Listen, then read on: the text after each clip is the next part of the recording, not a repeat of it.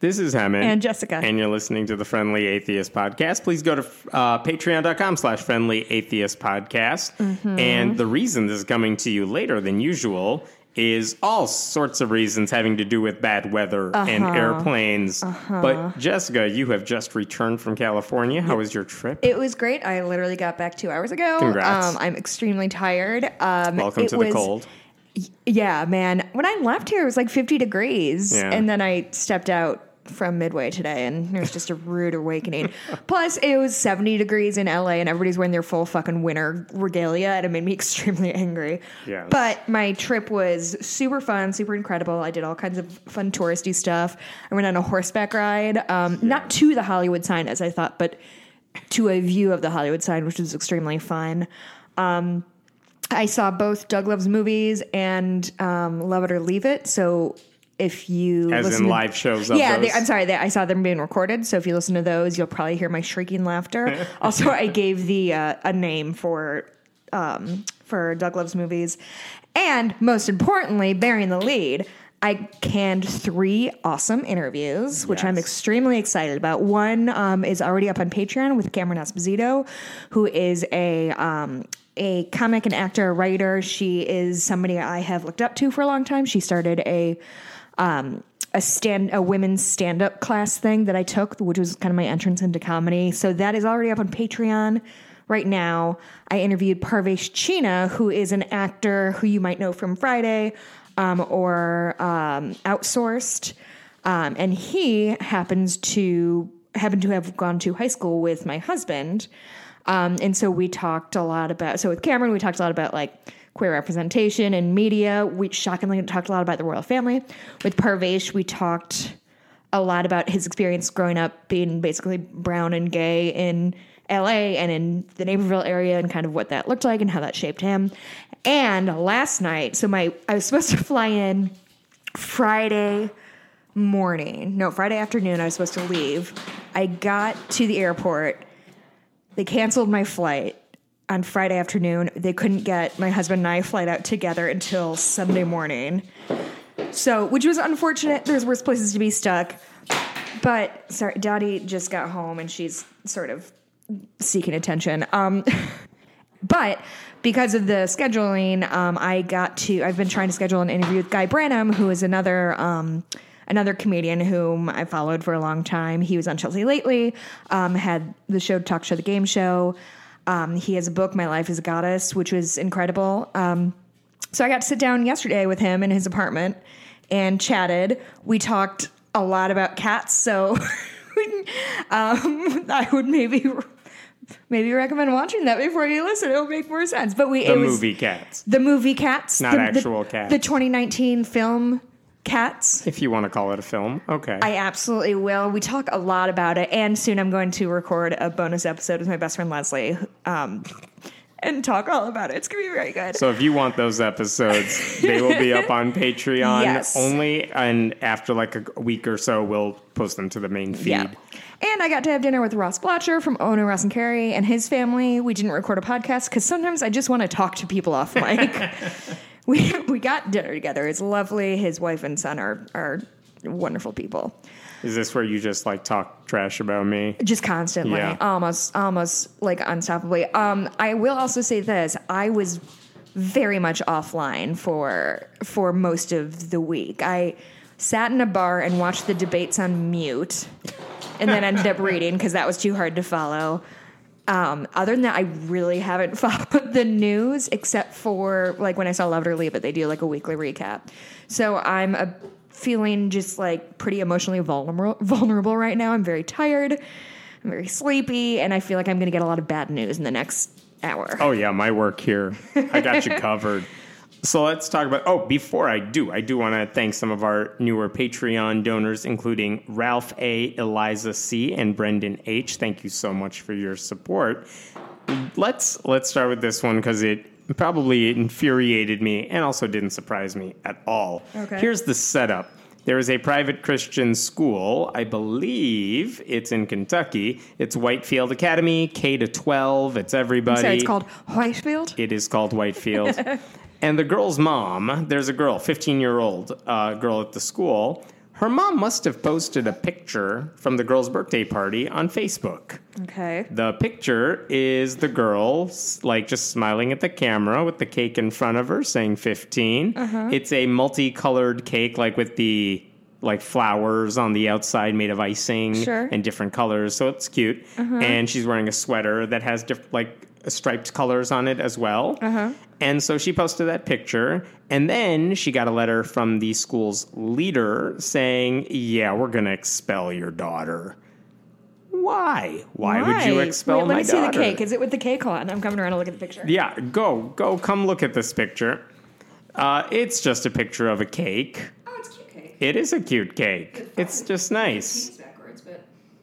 Because picture. Yeah. Right. So why did they expel this girl for nothing? The answer, according to the email, is that the picture, quote, demonstrates a posture of morality and cultural acceptance contrary to that of Whitefield Academy's beliefs. Okay, I just looked at the picture. I kind of want to look again, but I don't think I will see what they see. Yeah. Basically, they assume that because she's wearing a sweater with rainbow color stripes and has a rainbow colored cake, she is somehow pro-LGBTQ, if not that herself. Whoa. And that is their tipping point. That is quite a leap they took. Now, I'm not telling you the whole story here yet. It doesn't get much worse or anything. Okay. But, no, that really is what they were saying. They're like, well, we know what a rainbow means. We know that you know what a rainbow means. And clearly, this is too far. I thought there was a whole Christian thing about taking back the rainbow. Let's discuss that for a moment. Ken Ham is a perfect example of this, where he has said, if you look on the side of Ark Encounter during these cold months, you will see this light display of a rainbow on the side of the Ark. And he said the rainbow represents, quote, the everlasting covenant between God and every living creature of all flesh that is on the earth. Well, it's like the sign God sent to Noah, letting him know, look, things are going to be okay. Hey, I know I killed everyone on the planet, but now things are pinky fine. swear I won't do it again. Right. And so there are Christians who are like, no, the rainbow is ours. It's the gays who hijacked it from us. And apparently these Christians... I think the Hindus probably thought that about the swastika for a while, but you kind of have to give up the fight at some point. The religion I was raised in also uses the swastika as a symbol of peace. One of the other religions where it was co-opted for something much, actually awful. Is swastika, this is such an ignorant question, is swastika a Hindu word or is it a German word? I am not sure the answer to that. I don't want to Google that because I don't need cops at my door. So anyway, they expelled this girl. There's no appeals process because why would there be? It's a Christian school. It's whatever private they school? say. It is a private school. Fuck, dude, this poor girl. Now, here's what they said. They said it's not just because of the rainbow sweater. Oh. It also involves 2 years of lifestyle violations, quote unquote. Basically saying, look, she's already been on our list for a while, but this was the tipping point. And again, the fact that it was a tipping point is a problem. But okay, if you go back, what is it that she got in trouble for in the past? Yeah. Apparently, the story is this girl was caught with Juul pods in her backpack. Like the e-cigarettes? Yeah, she was vaping. What a fucking rebel. I know, right? So she was vaping or something. And basically, at the time, okay, it's... it's weird for me to say this. It's really, that's your biggest problem with this girl. Right. But also, I get that the school doesn't want kids to do that because public schools are the same way. But here's what they did. The school contacted her mother about it, as they probably would in any school. Sure. And both sides, the administrators and the mom, said, let's put her on, quote, probation. We'll watch her closely. If she fucks up again, now we'll make her in trouble.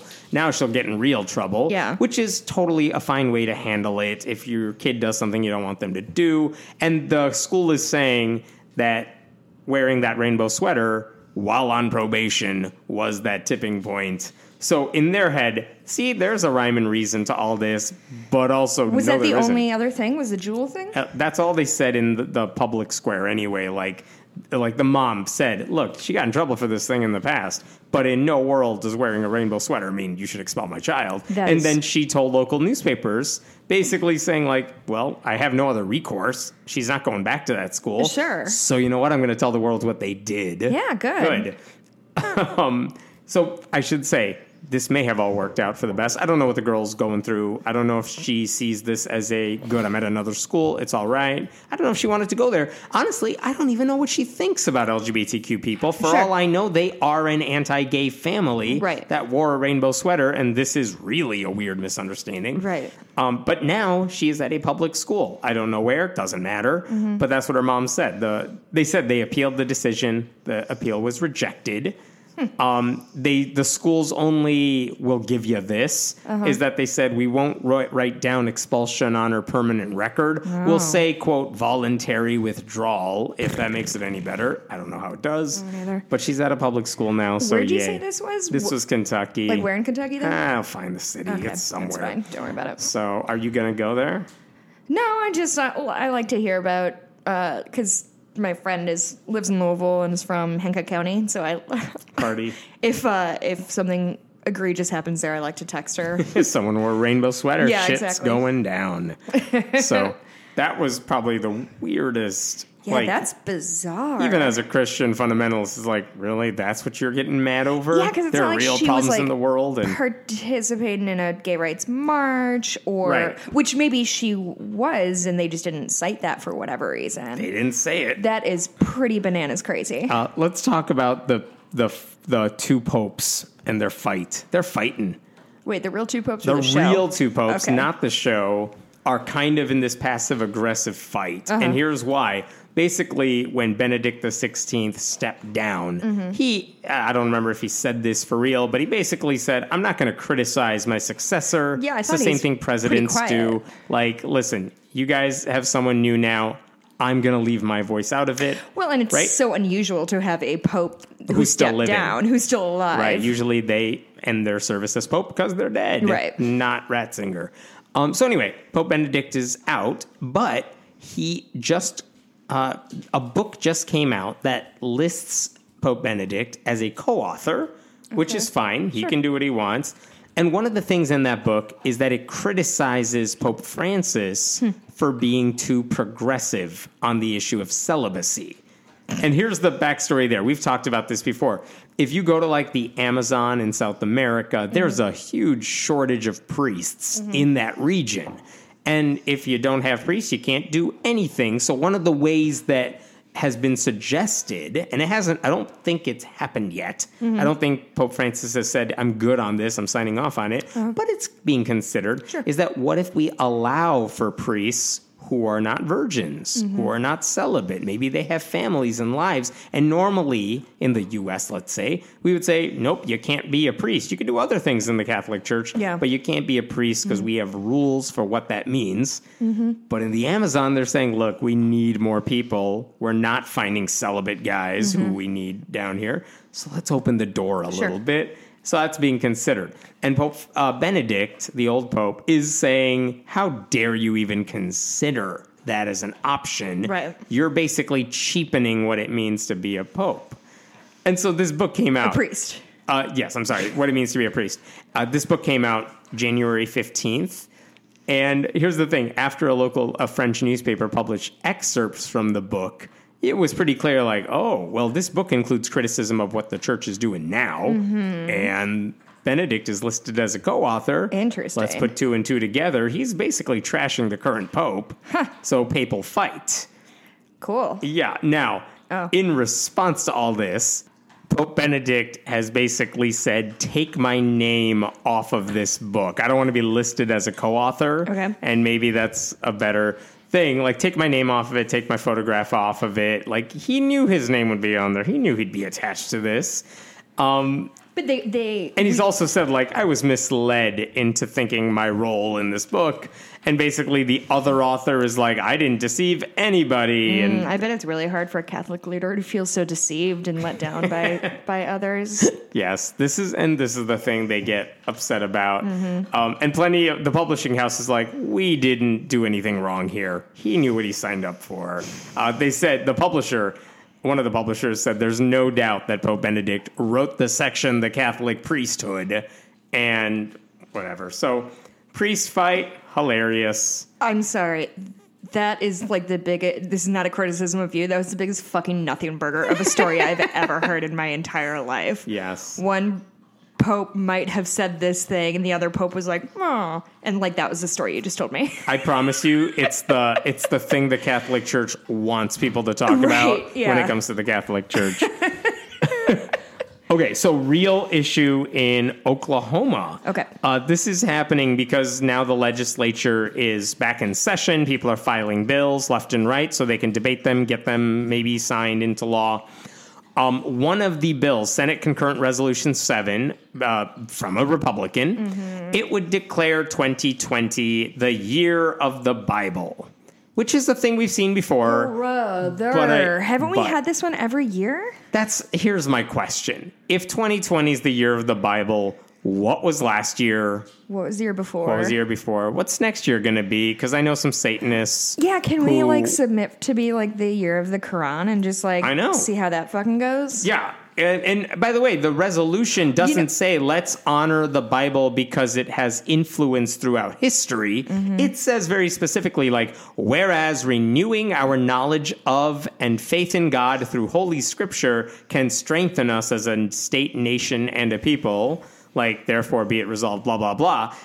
It says our national need to study and apply the teachings of the Holy Scriptures. This is not just symbolic. This is saying, like, the Bible's the book. No other book matters. No other book. If you replace this stuff with the Quran or any other book, they would never let it slide. I'm looking through my 2019 books to see what I want to submit for my book of the year. I mean, I think the obvious choice is Red, White, and Royal Blue, which I did manage to bring up in all three interviews because I'm skilled that way. The book that I'm constantly talking about the son of the president who falls in love with the prince.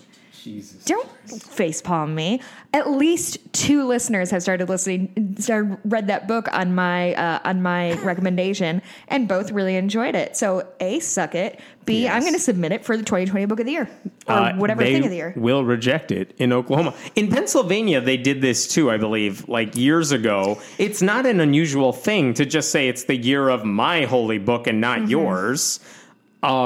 But it's just one of those, like, it's still happening. Apparently, like, no one's going to hear about the Bible unless Oklahoma legislators say it's this year. Let's just do Bible parties all year. Yeah, to hotels? No one in Oklahoma has heard of the Bible, apparently. Yeah, I actually noted secular state, Oklahoma. Yeah, like, it's not symbolic. No one would allow this sort of thing. Like, it's exhausting, and I know there's other shit to worry about, but like, do you have that much free time on your hands? Like, to me, this is the equivalent. Did you ever work in a restaurant? No.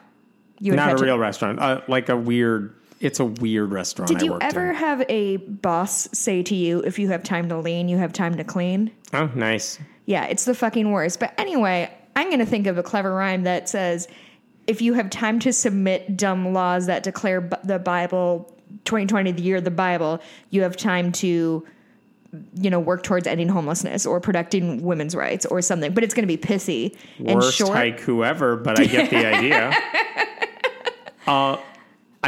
Okay, I'll give you another serious one, and then I promise I'll get to something more lighthearted. Sure. Okay, so I think we've brought this up before, but focus on the family. How would you categorize focus on the family? Hate group. More specific. Christian fundamentalist, anti-LGBT hate group. Nonprofit? Oh, no idea. Probably. It is a nonprofit. Okay. And to me, forever now, like that's the Christian nonprofit that hates on gay people. But there are plenty of nonprofits out there. There's Planned Parenthood. There's all the separation of church and state groups. Fine. And the thing about nonprofits, according to the IRS, is if you want to be a nonprofit and you fill out the application and you get a confirmation from us, it means people can donate to you and write it off on their taxes. Right. And you're a tax-exempt organization. You don't have to pay taxes on it. That's all good. We want to reward you for being a nonprofit group. That's awesome. The problem that atheists have been pointing out very much, especially in the past couple of years, is that churches are also nonprofits Oh, by the way, the government also says if you want to be a nonprofit, you don't get to endorse candidates. You can't tell people how to vote for. By all means, tell them these are our issues and here's how the candidates stand on our issues. Far cry from saying everyone go vote for the Republican. Okay. Churches are also nonprofits. But for some reason, they have their own set of rules. They have their own set of rules, and it includes you don't have to tell us who's giving you money or where your money is going. You don't have to fill out the same paperwork that other nonprofits have to fill out. And this has been a source of lawsuits for a few years now. Atheists have never gotten anywhere with it yet, anywhere like where that's going to change. But here's the interesting thing. Focus on the Family is one of several Christian nonprofit groups that in the past several years, they have written to the IRS saying, hey, we want to change our status from a regular nonprofit to a church. Oh, that sounds familiar. This has been ongoing, yeah? This has been ongoing. And here's the thing. The IRS says, well, if you want to be a church, there are some rules. John Oliver pointed this out when he did his whole segment on televangelists, because they're a church as well. It's like things like, well, you got to meet every week. You got to have a chain of command, like a leadership and stuff like that. And here's what Focus on the Family basically said. They said, well, we're a church because, I want to make sure I get this right, they said we have ministers. They're our employees. And we totally meet every week because our cafeteria is a chapel-teria where the congregation meets daily. Could you hear my eyes roll on Mike? Yes. And then they said we do have a place of worship. It's Planet Earth. It's the cafeteria. Oh. They also said our board of directors are the elders in the church, and our president is the head deacon and the elder. So and you can words can mean whatever you want them to now, huh? If you're a Christian. And the people who listen to their radio programs, because they have a bunch of radio shows, they're an extension of the congregation. It's like their missionary work. Basically, this is how they justify to the IRS, we're a church. Call us a church. Give us the perks of a church. Which kind of leads me to question, like, what do they want that churches have? And really, the thing churches have is anonymity in terms of... There you go. You figured it out. I'm extremely smart and only a tiny bit jet lagged. So basically, the IRS said, okay, we'll call you a church. And yes, with that comes things like a regular nonprofit has to list who its biggest donors are. They have to explain what the salaries are of their major staffers. So they just dropped a huge curtain around their inner workings. So Focus on the Family no longer has to tell anybody what its leaders make, or more importantly, who's giving them money. Yeah. That's the big thing. And here's what the Washington Post reported this week. Now everybody's doing this. A lot of Christian groups are now going along with this, and they're all becoming churches. So, do you think, did you ever expect in your entire life to be sitting at a table and thinking, wow, the IRS really needs to, like, strengthen up and really needs to get their house in order so they can take care, like, how am I on the side of the IRS at this point? Dude, I am so for the IRS these days. They need more money. They need more staffers. They need all of that because the IRS isn't the problem. If you don't like where your taxes are going, that's not the IRS's problem. You just want some like oversight, and there's no oversight with groups like this. Yeah. In hindsight, the movie Stranger Than Fiction was pro-IRS propaganda. Did you see that movie? No.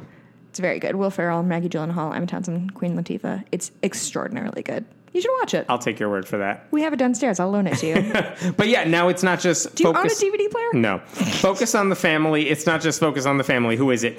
A group called Ministry Watch pointed out that the Billy Graham Evangelistic Association, run by Franklin Graham, the crazy right-wing, like, nut job Christian guy, they're a church now. So Franklin Graham's salary, meh. Like, we have some old stuff, old paperwork that suggests it's a ton, like 700,000, something ridiculous. And again, I'm not even complaining about certain nonprofit leaders making a lot of money. Right. That's not my concern here right now.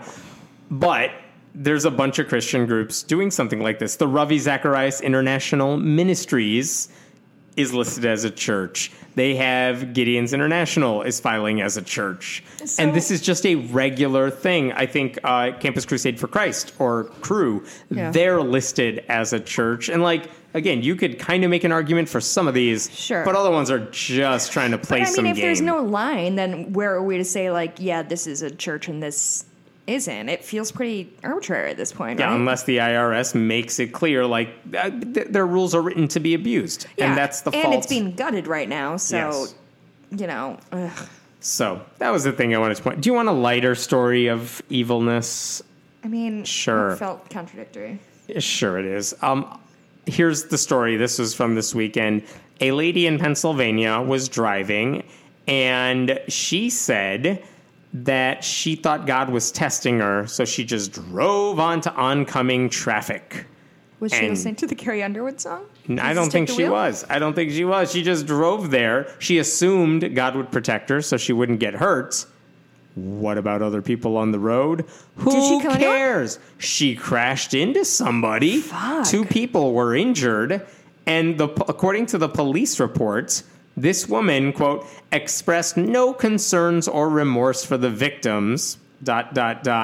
She didn't care if the other people were injured because God would have taken care of them. Fuck, dude. They had to go to the hospital, those 2 people. Is this woman, like, have a history of mental illness? I have no idea. I know nothing else about her.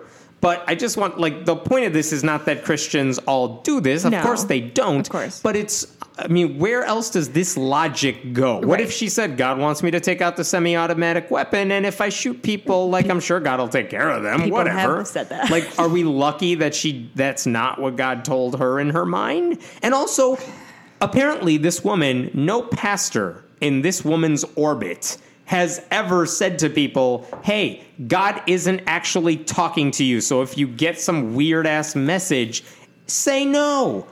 Don't listen to it. This is what happens when people tell you, no, if God sends you a message, follow it. Right. You should listen to what you think God is telling you. That's really sad. All of this, like, again, this is the problem with religion. It's not specific to one group, but this is kind of this is an unusual story. Right, but if you extrapolate it out, it's where it gets you. This is where the logic of religion gets you. Now, she's been charged with aggravated assault, but who knows where this goes, because her lawyer is going to be, like, making some argument that, no, she wasn't really doing it. It's also such a wild assertion, because if she said if she did get in a crash, God will take care of it, as if people don't die in car accidents every single day. Right. But when she hits them, I'm sure it'll be okay. Yikes. Okay. That's not good. Here's a happy story for you. Yeah, that was supposed to be a happy story. I'm sorry. Here's the Christian moms. They're back. Oh, good. Wait, the 1 million moms? The 1 million moms / 3 moms.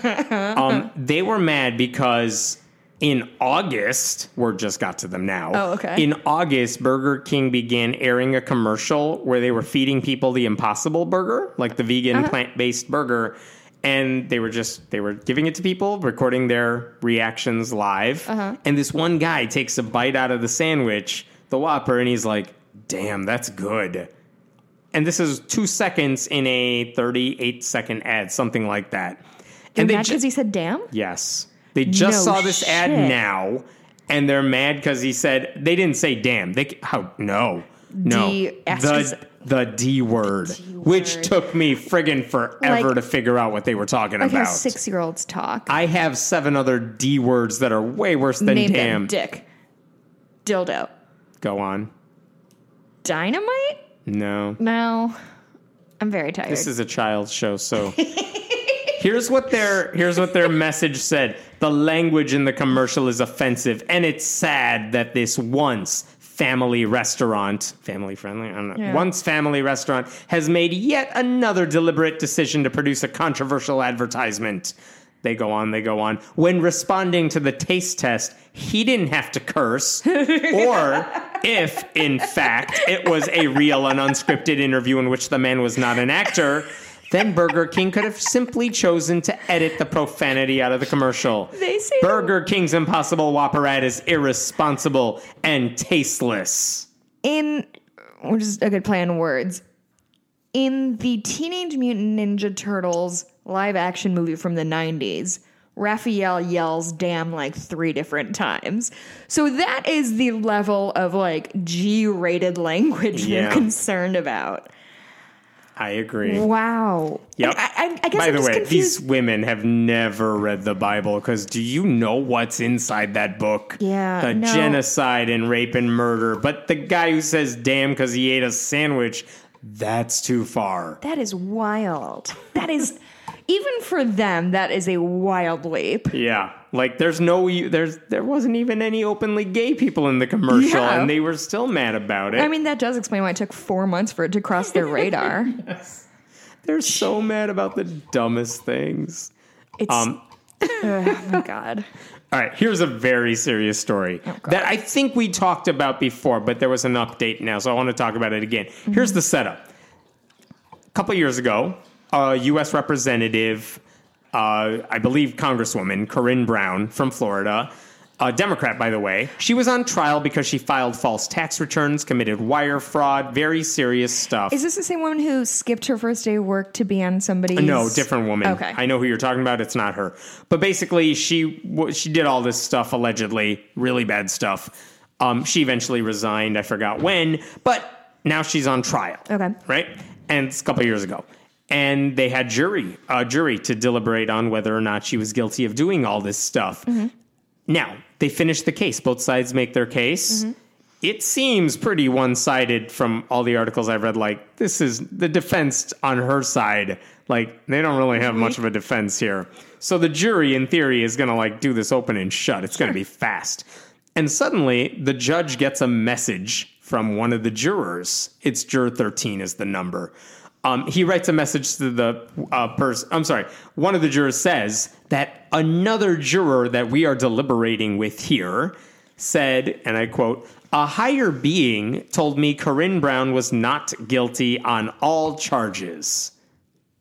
There's a little more to that, but that's the gist of it. Basically, one of the jurors in the room, if you're thinking like 12 Angry Men or whatever, is saying, she's not guilty. And they're like, well, why do you think she's not guilty? Well, God already told me she's not guilty. And they would be like, well, let's talk about the evidence presented in the case we just listened to. And this person's like, no, I'm not going to listen to it. I'm not going to pay attention to it. Wow. It doesn't matter what the prosecution had on her. Isn't that a microcosm of politics and religion? Yeah, right. So this other juror sends a message to the judge like, what do we do about this? Like, other members of the jury share my concerns about this.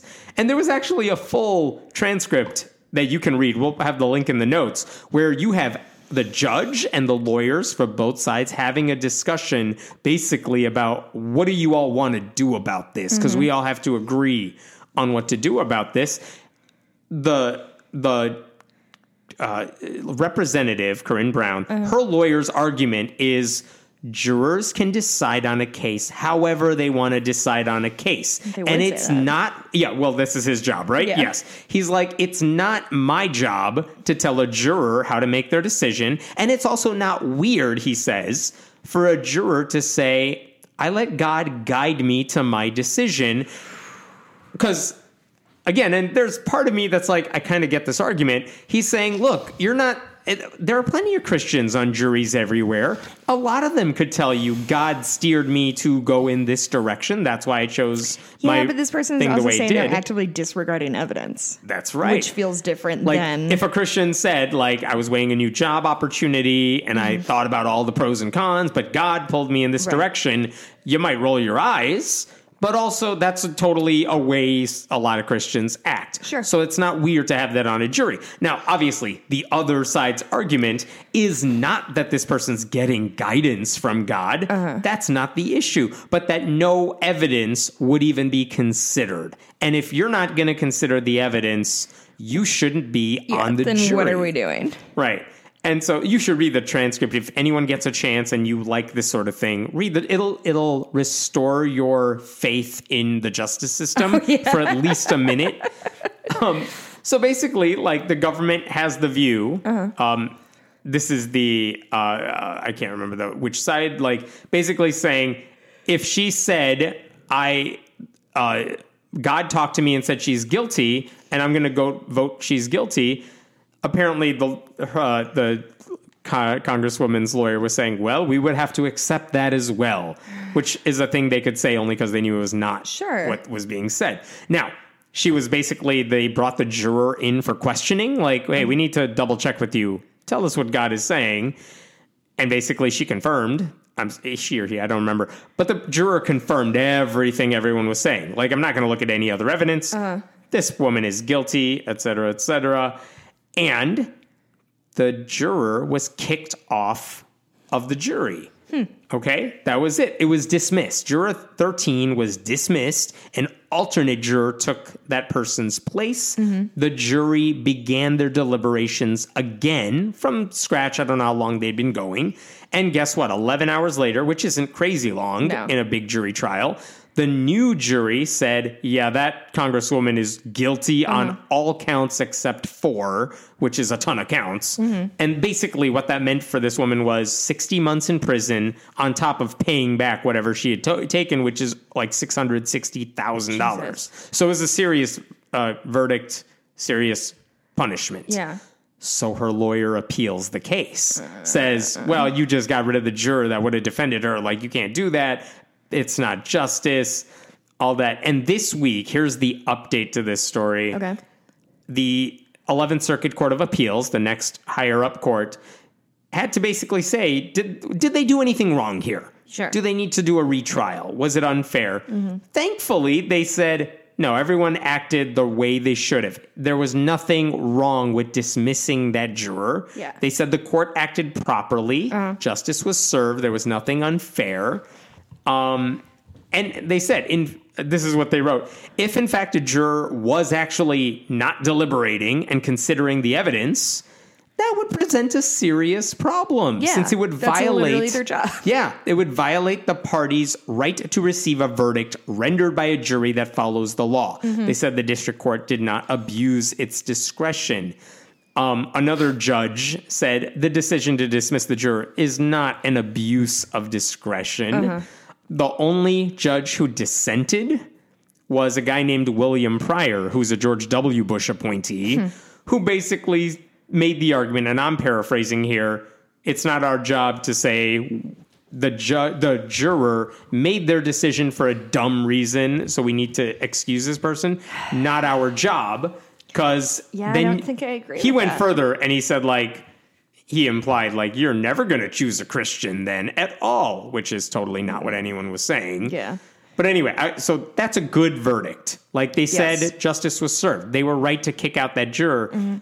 But now the response from a lot of conservative circles has just been, no, they basically kicked this woman out for being Christian. Religious discrimination. It happens every day against Christians. Yeah, it's I know. the true tragedy of our nation. So I just want to, like, they made the right move. It's one of the rare times these years where it's like, oh, look, even a higher court made the right decision in affirming that one. And so, yay, maybe. I guess. All right, I have a genuinely happy story for you. You're going to like this one. Okay. It was the first meeting of the year recently for the town of Enfield, New York's town board. So local government. They have a couple new members, and one of the people who just got sworn in, her name is Stephanie Redmond, and they just had their first meeting, and they were discussing, like, who has new things they want to bring up. And so it was a 5-member board, by the way. She's one of 5. And her argument, she said, she wanted to remove God from the Pledge of Allegiance when they say it. And she said things we've all talked about before. We are an inclusive town, and saying God in the Pledge of Allegiance is not inclusive. Right. So we should basically get rid of it. And there was one guy on the board. I think the other new guy, there were 2 new people, Stephanie Redmond, this one making this argument, and one other guy. This other guy's like, you're opening up a Pandora's box of problems. Sure. You are going to be targeted by everyone in this county as a basically irreligious town board. And I think that would be unproductive for this town board. What was Stephanie Redmond's response? Tell me. I think it would be wonderful. I'm totally willing to go on to the floor on this. Whoa, yes. Basically, like, who cares? I don't care if people get mad at me. This is worth fighting for. Good for her. The other women on the board start talking about this, And at one point, someone asked the question, like, well, has any other local town done something like this? And another councilwoman chimes in, Mimi Mahaffey. She basically laughs in the audio. We would be the first. Like, laughs that she's excited about it? She's super excited about it. God. And basically, they then decided, you know what? Let's not take out the word God. That might be, like, a thing we don't want to do. People will get mad for the wrong reasons. One nation under the God of your choosing. Yeah, right. They were like, we don't want to alter the pledge. Yeah. Let's just get rid of the pledge altogether, because Thank that you. would actually be less controversial than trying to get rid of God. Change back the pledge. Yeah, right. Like revert it to an old version of it. And so the vote was 4-1 to get rid of the pledge. Yes. The one being the one guy who was like the old, whatever you want to call him about it. And all of this whole conversation, 10 minutes, not even. They got rid of the pledge and laughed it off in 10 minutes. Like, that is impressive work. That's wonderful. Dude, they are awesome over there. So I hope the rest of I don't know what other decisions they make, but part of me is like, I hope they make good decisions, because they made this one really important. Where is good this in New York? Is this Enfield, New York, which don't ask me where it is. I don't know. I'm just curious if it's like a suburb of New York City. Or I don't think it's that close. But okay, let's go back to sad story, because like I said, states are back in session and lawmakers are proposing these bills. Here's a weird one out of Missouri. A Missouri Republican. His name is Ben Baker. He's a state representative. Here's his idea. He wants to find a way to block kids from checking out books in the library that he thinks are inappropriate. And he's trying to figure out, how can I do this legally so that I don't violate the First Amendment? How can I do it? Because I can't just ban a book from where he's sitting. So here's his proposal. Sorry, did you say this is a school board? No, this is the state board. He's a state representative filing a bill that would block any library in the state from loaning out certain books to kids. And here's his plan.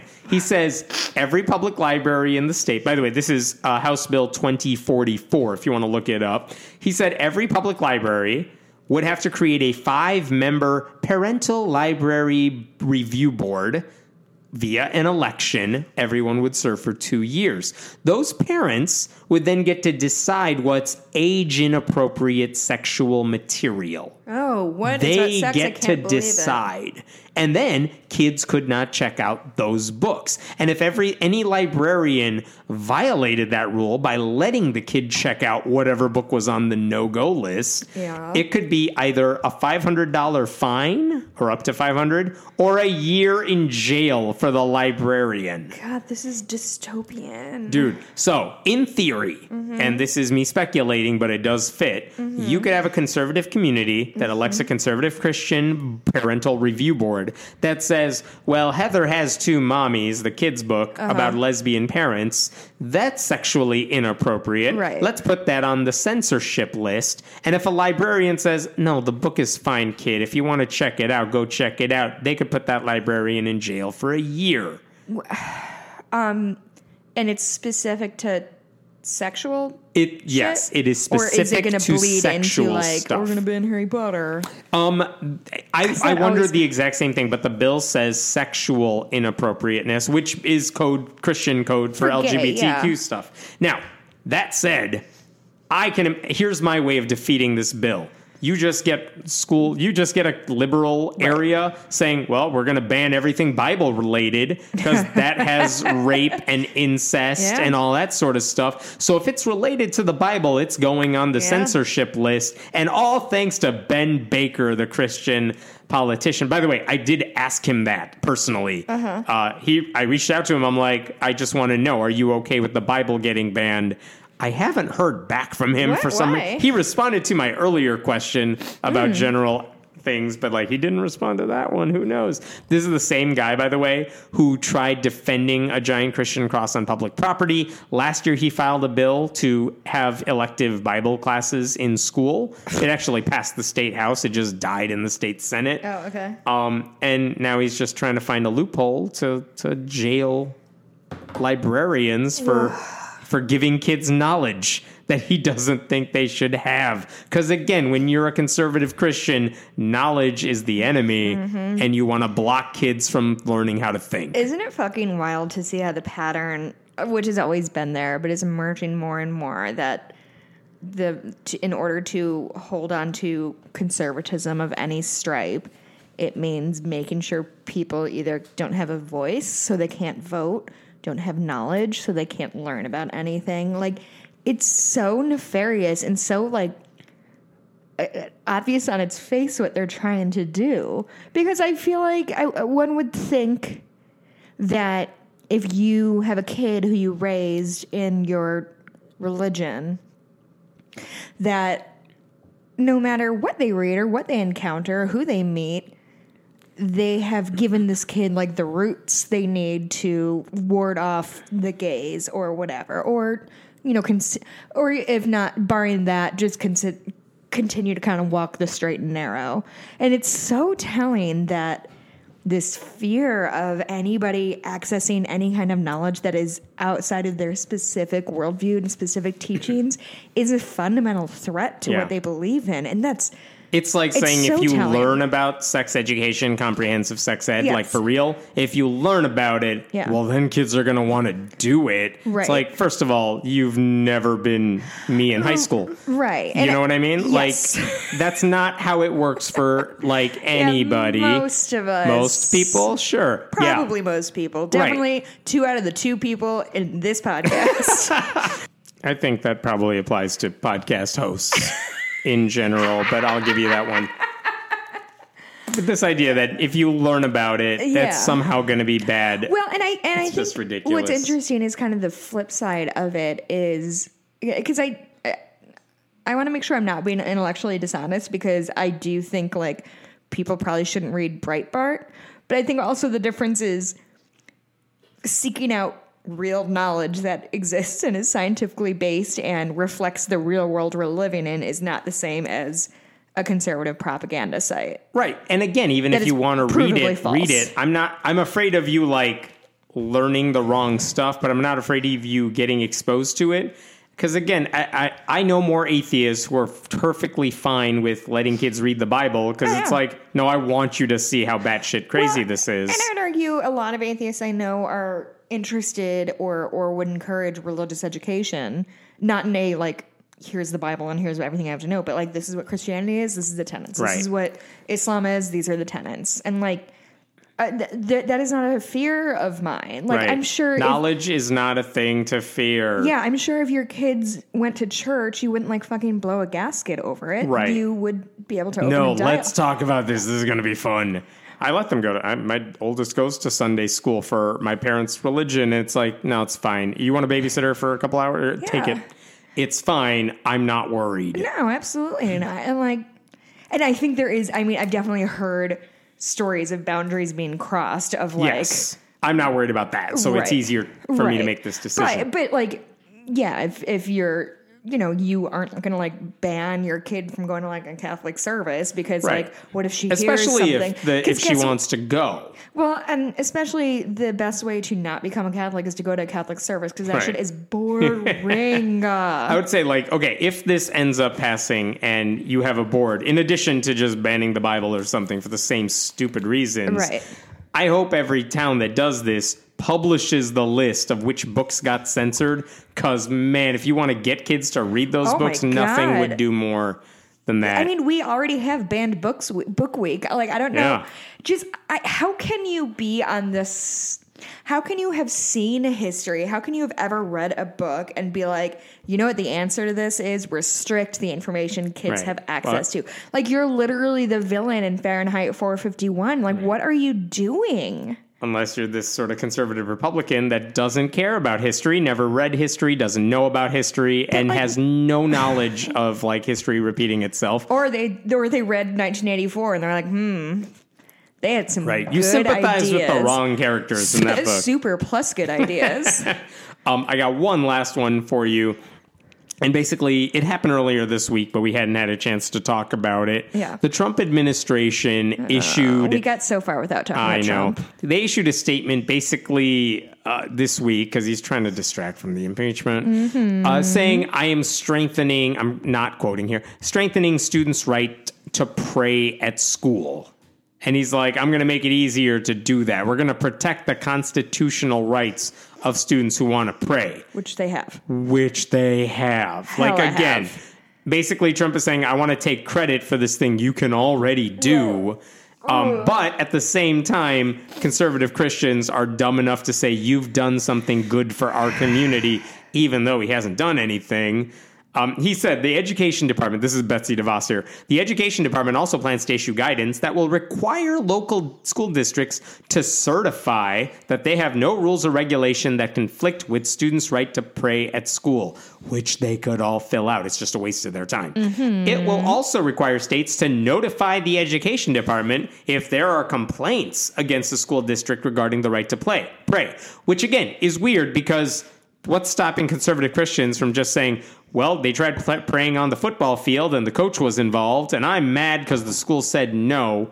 Yeah. Betsy DeVos says, I want you to tell me about that, even though the school is doing exactly what it should be doing in that case. Because the issue is not students praying on their own. No one is getting in the way of that. Certainly no atheist or church-state separation group is getting in the way of that. The only issue time this ever comes up is when they're using like the public address system, which is the school's equipment, and therefore the government voice in a sense to spread their religious propaganda, or you have a coach doing it on the field and it's pressuring kids to come along with it, go along with it, or you have teachers doing it in the classroom.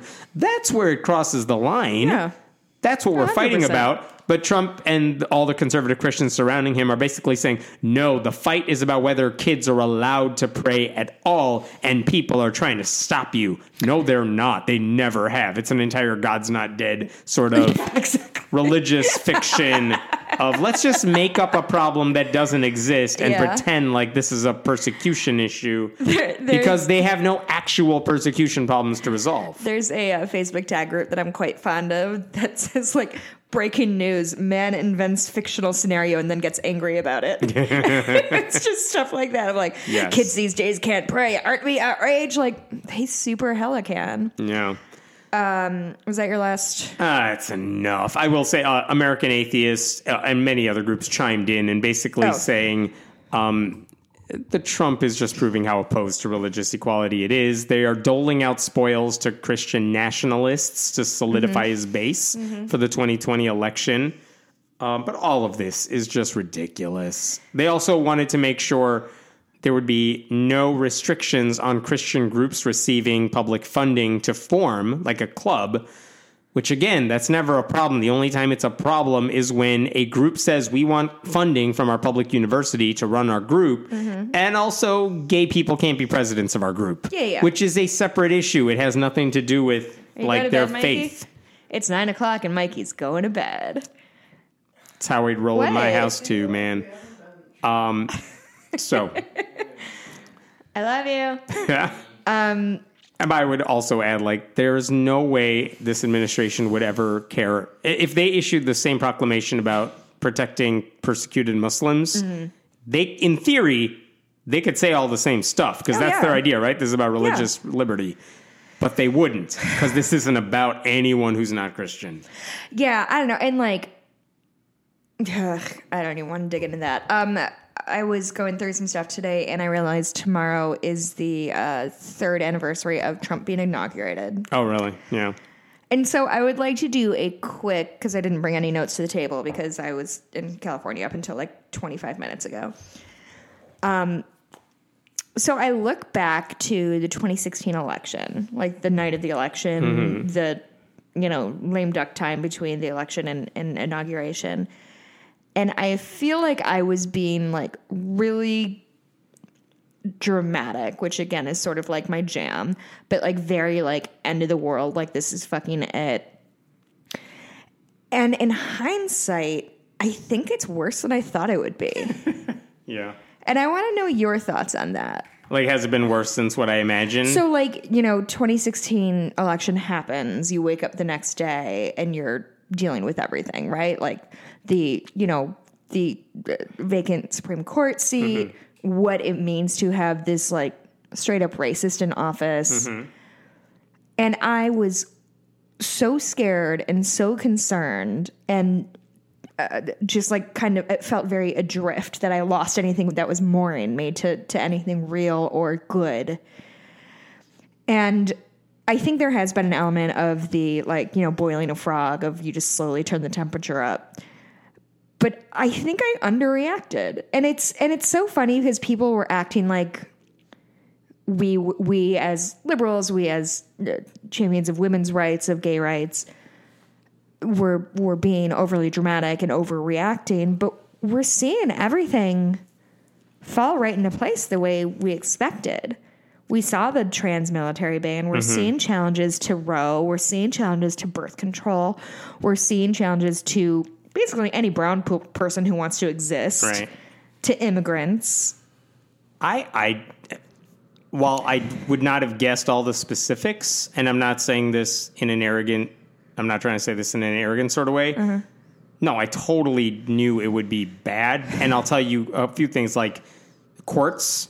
I know how the right takes it seriously. And I knew Mitch McConnell would just speed through everyone they could. Yeah. The fact that they've been able to be so good at it, I guess, was a surprise. But that's what Republicans do. I'm not surprised that Republicans have fallen in line with Trump, because I think that surprised me. They've always been horrible as a party. Like every stereotype I ever had of Republicans, they constantly prove true. Yeah, like I was never wrong about them to begin with. Right. It was a corrupt, like value-free party. Yeah. They've always been like, we'll just go wherever the power is, and like they have no actual beliefs. Yeah. It's like conservative Christians. Like Jesus is a cover story for all the shit they actually want to do. White supremacy. Yes. Persecuting women and gay people and all that stuff. They don't actually care about any of the stuff they claim to talk about. So I'm not surprised by any of that. So like, what bothers me is that I don't think enough Democrats ever realize, and this bothers me about the candidates now, I don't think they realize how bad the problem is. So when you see someone like Joe Biden, the moderates in the Democratic field, relative moderates, I should say. So like Buttigieg and Biden, would I vote for them? Yeah, if I had to, fine. Sure. But like when they are like, no, I'll work with the Republicans, it's like, you're too dumb to realize what's in front of you, because they're not going to work with you. Or we're going to have a court system where like, we'll have everyone agree on some people. They're not going to agree with you. Do you think that's not how it works? Do you think they're genuinely naive, or do you think that they are in denial, or do you think that they think they're different? I honestly do think they're different. I think Joe Biden thinks like, I'm the guy who can get this done. I think Obama did too. He's like, when I'm in, if you elect me president, because I'm so different from tradition, I'll get more shit done than you think. And he totally underestimated how Republicans would react. And again, if you're a student of recent history, you should not have been taken aback by any of that. What do you think Republicans are going to work with you? They're not going to meet you in the middle. They never have. So why would you think, like, with a new person in charge or someone who's moderate and like, oh, if Bernie's in charge, they're not going to talk to him. But if Biden wins the nomination, you think they're going to? Yeah. No, they'll walk all over you. It's one of the reasons I like Elizabeth Warren, because like she knows they're a corrupt party. Yeah. Bernie is the same way. Yeah. And again, I'll vote for Biden if I have to, because I'm not an idiot. Right. But like, at least they have the ability to tell us what the issue is. Like, she's not pretending like Mitch McConnell's going to work with her. She knows damn well, no, I need the Senate and I need every state. Like, I need the state legislature, so I need to campaign for state-level candidates, too, because we need to stop the gerrymandering, because that's part of the problem as well. So, like, Obama totally ignored state-level parties. He didn't grasp the depth of the problem. Biden doesn't still get the depth of the problem. Buttigieg, I feel like he knows it, but his only chance is pretending to be a moderate. Yeah. So, like, he'll play along with it, but it's like, you're too smart to know. And you're young. You're our age. You've never lived in a world where Republicans have been the party of sanity. Yes. So, like, what the hell are you doing? Yeah. That's what bothers. So I'm not surprised by whatever has happened. Like, of course, the racism is there and the white supremacy and the courts and everything they're doing within the courts. And of course, abortion is going to be like federally overturned. Here's what's going to happen. By the end of June, Clarence Thomas is going to announce his retirement because he's old. And Republicans are going to ignore whatever they did with Merrick Garland. They will ram through the youngest, dumbest Republican they can squeeze through in a month. They have the numbers more than they had with Kavanaugh. They will squeeze through Amy Barrett, Comey, or whoever it was, or William Pryor, that dissenter in that case. He's also on that short list. They'll squeeze him through. And just to do it, because they can, they don't care. Yeah. It's a corrupt party. What do you want? Yeah. And like, I'm telling you, that's what's gonna happen. Clarence Thomas, too, as much as I hate him, he knows damn well June is his last chance to retire and get another person to take his spot to keep everything in line. Yeah, I don't know how confident anybody is in a re-election of Trump, and I don't think they nor would I think they risk that. Yeah. And by the way, Democrats, like, Trump is going to win re-election, like, unless people get their shit together, which I don't have confidence in Democrats to get their shit together, because they think like, well, he's been so bad, people will come to their senses. No, people are dumb. Not like book smart sort of thing, like just Americans in general. We are not a smart people. They are going to reelect him because racism fuels his side and nothing seems to fuel liberals. Yeah. So, like, unless you have someone who can get people off their butts who wouldn't normally vote, you're not going to win over moderates. Stop trying to play to the middle. Yeah. Do you want me to keep talking? No, it's fine. I was at the hotel bar last night before I went to bed and was chatting with the bartender, who is a black guy from the South and a felon. So he doesn't have voting rights. And somebody at the bar said, because we were talking about politics, because fucking obviously I'd had a glass and a half of wine. I just wanted to yell. That's not true. Somebody else brought it up. But all that's to say is somebody was like, ask, I don't remember the guy's name, Chris, what his views on Trump are. Someone said this of the bartender. And this guy said, well, I can't vote, but I would have voted for Trump. And it's literally exactly what this...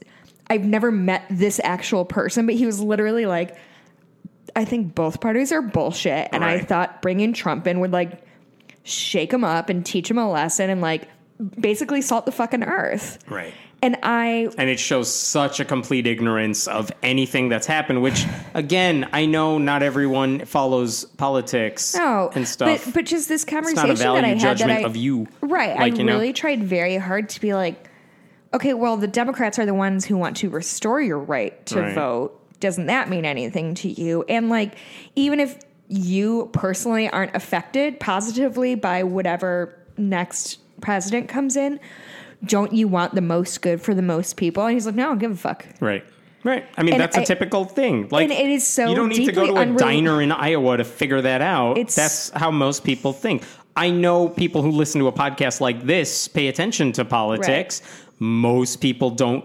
Most people don't know who the candidates are. Right. So, and I think we all do cloak ourselves so much in, like, not cloak ourselves, but sort of drape ourselves in everybody. All we're doing is breathing and living politics because it feels the only thing that matters. I don't know if you saw this. There was an issue this week where someone asked Martha McSally, who took John McCain's seat because she was appointed to it, like, hey, what about witnesses for the Senate trial because you're a senator? Totally normal question. And she says to the guy who works at CNN, you're a liberal hack. And that got a lot of airplay. That one and did stuff. break through my... Yeah. And so basically, like, shield. What I was surprised by is that anyone's surprised by that.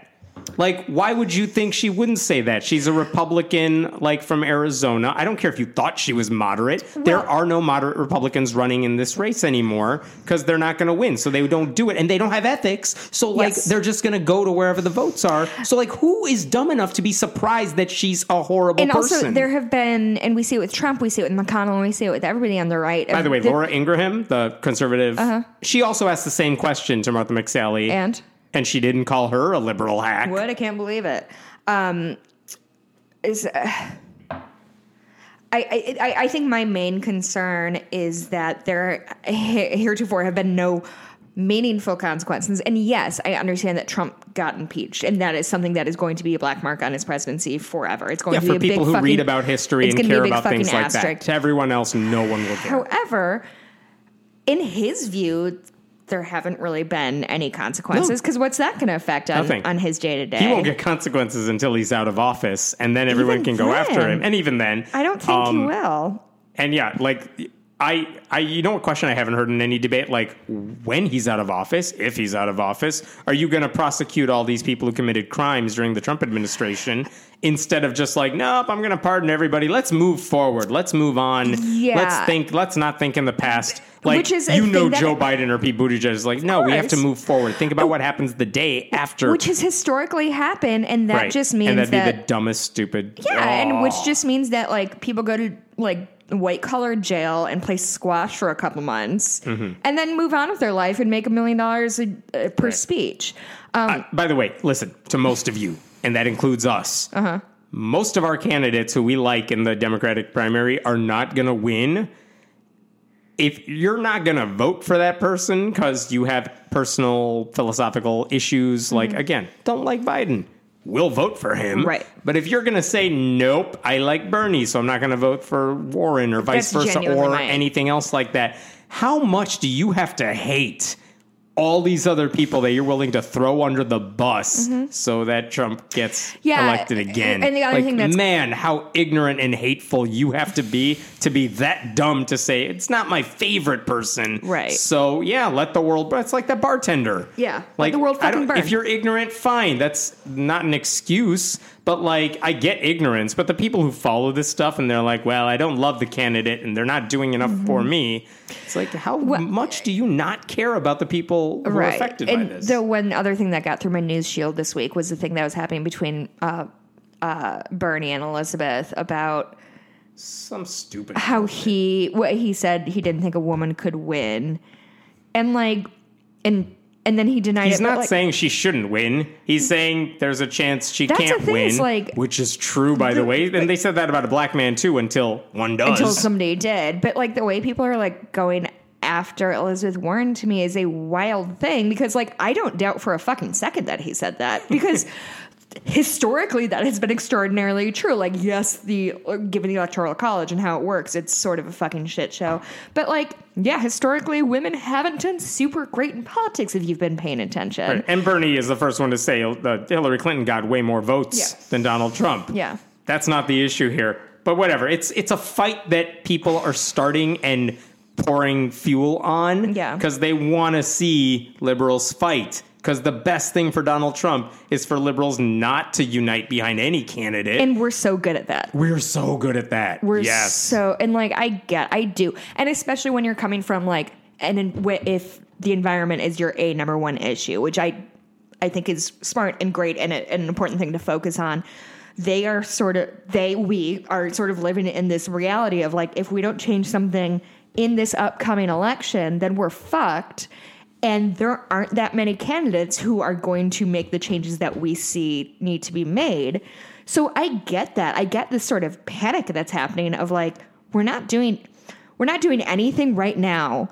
And if we elect a Joe Biden in 2020, we're not going to do nearly fucking enough. Mm-hmm. So, like, it's very easy to throw your hands up and be like, what's the fucking point? Yeah, this is the argument for the Bernie or Warren side of the party, which is, I don't care if you don't win over moderates. You're going to get way more of the activists excited and interested. Right. And that enthusiasm, as Obama knew, that enthusiasm spreads way farther. And Trump knows it, too. Right. If you get the racists riled up, that is inspiring to them. They will totally rally behind the racist guy. Right. So, play it up. Why not? What are you going to lose? The moderates?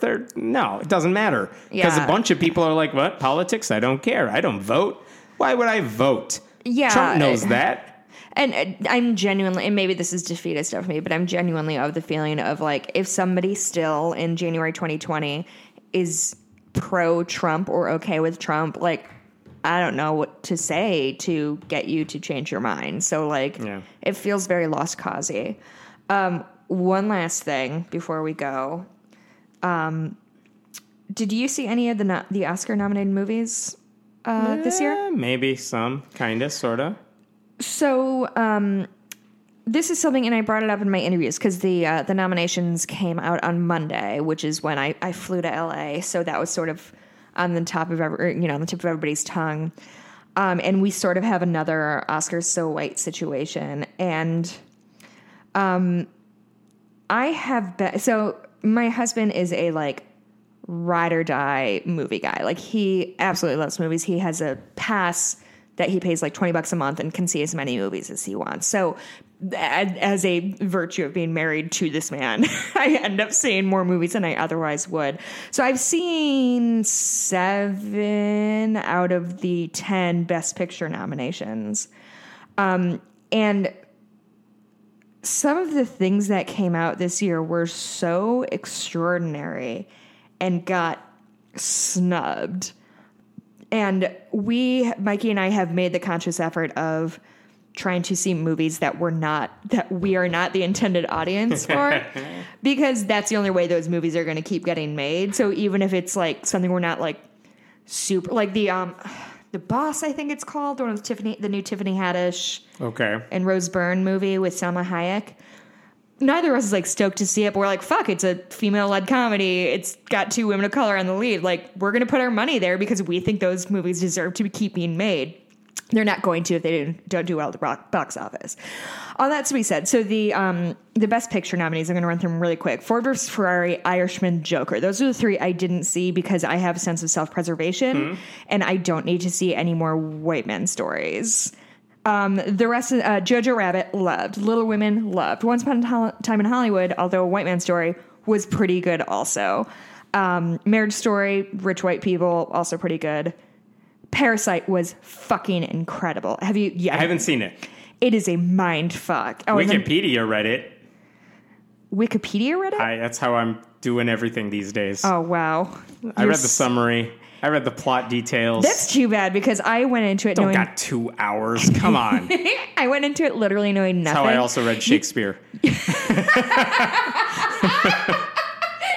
worst. Yep. What was your major in college? I don't Pre-med? know. Doesn't matter. 1917 is actually the other one I didn't see because I will not see war movies. But there are just some real glaring things that are left out. Queen and Slim. Do you know anything about that movie? Yes. No, you don't. Fuck. Well, I can't. Wikipedia. I cannot think of the actors, but it's the one guy who's from. He was in Get Out. He's been in a lot of other shit. He was in Black Panther as well. I cannot think of his name. He's a British actor. Him and a woman. It's essentially a Bonnie and Clyde story, but it's 2 black people. Daniel Kaluuya. Jodie Turner-Smith. She was extraordinary. And this is, I think, one of her first roles. It was an extraordinary movie. It was a movie that I couldn't speak for a full 10 minutes after I left the theater because it was just so full of, it was incredible.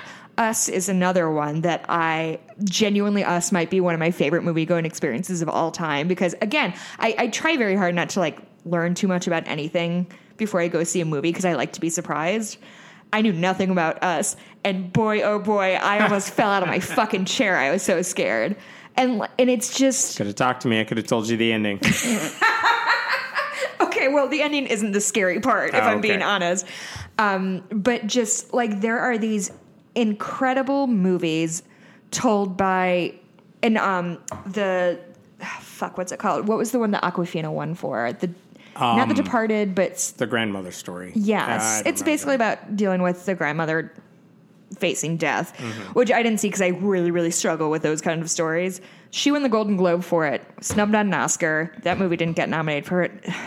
It's not The Departed because I know that's the Scorsese. Farewell. The Farewell. I knew that's a Scorsese movie, but that was the only thing that was in my head.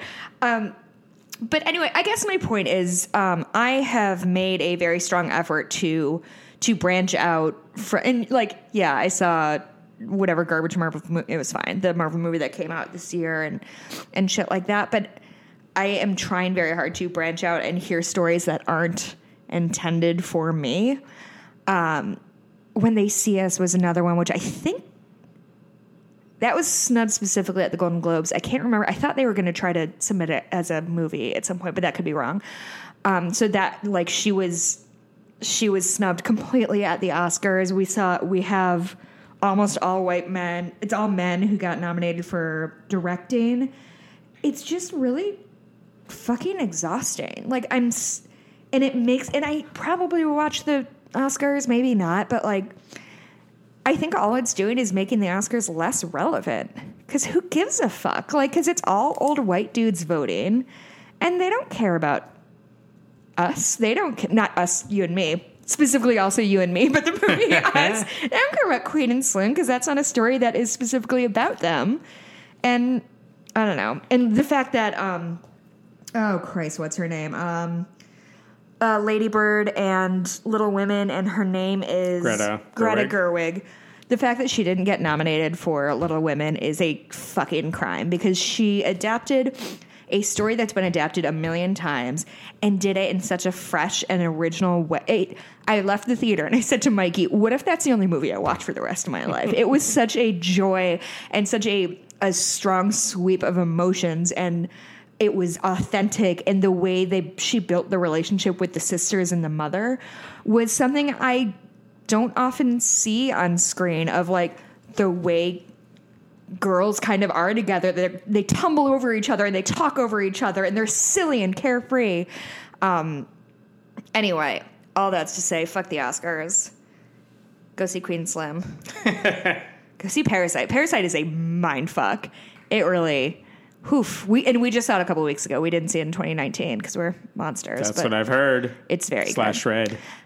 And do you wait, when the Oscar noms come out, do you go and read all of the... Wikipedia everything? Yes. Really? Yes. Because you want to be part of the conversation? No. You think I want conversations with people? Not the literal conversation, the cultural conversation. No, I just need to know some shit. I got a week to learn stuff. Oh my God, you're going to LA next week. The only reason I care. Huh. I will forget about all these movies. When are you back? Are we going to be able to record at a regular time? Oh my God. And you won't be able to tell me anything. I'll tell you nothing. It's going to be awful. I mean, great for you, awful for me. And that's it could be what awful we for all both of us. care. Who knows? Good times.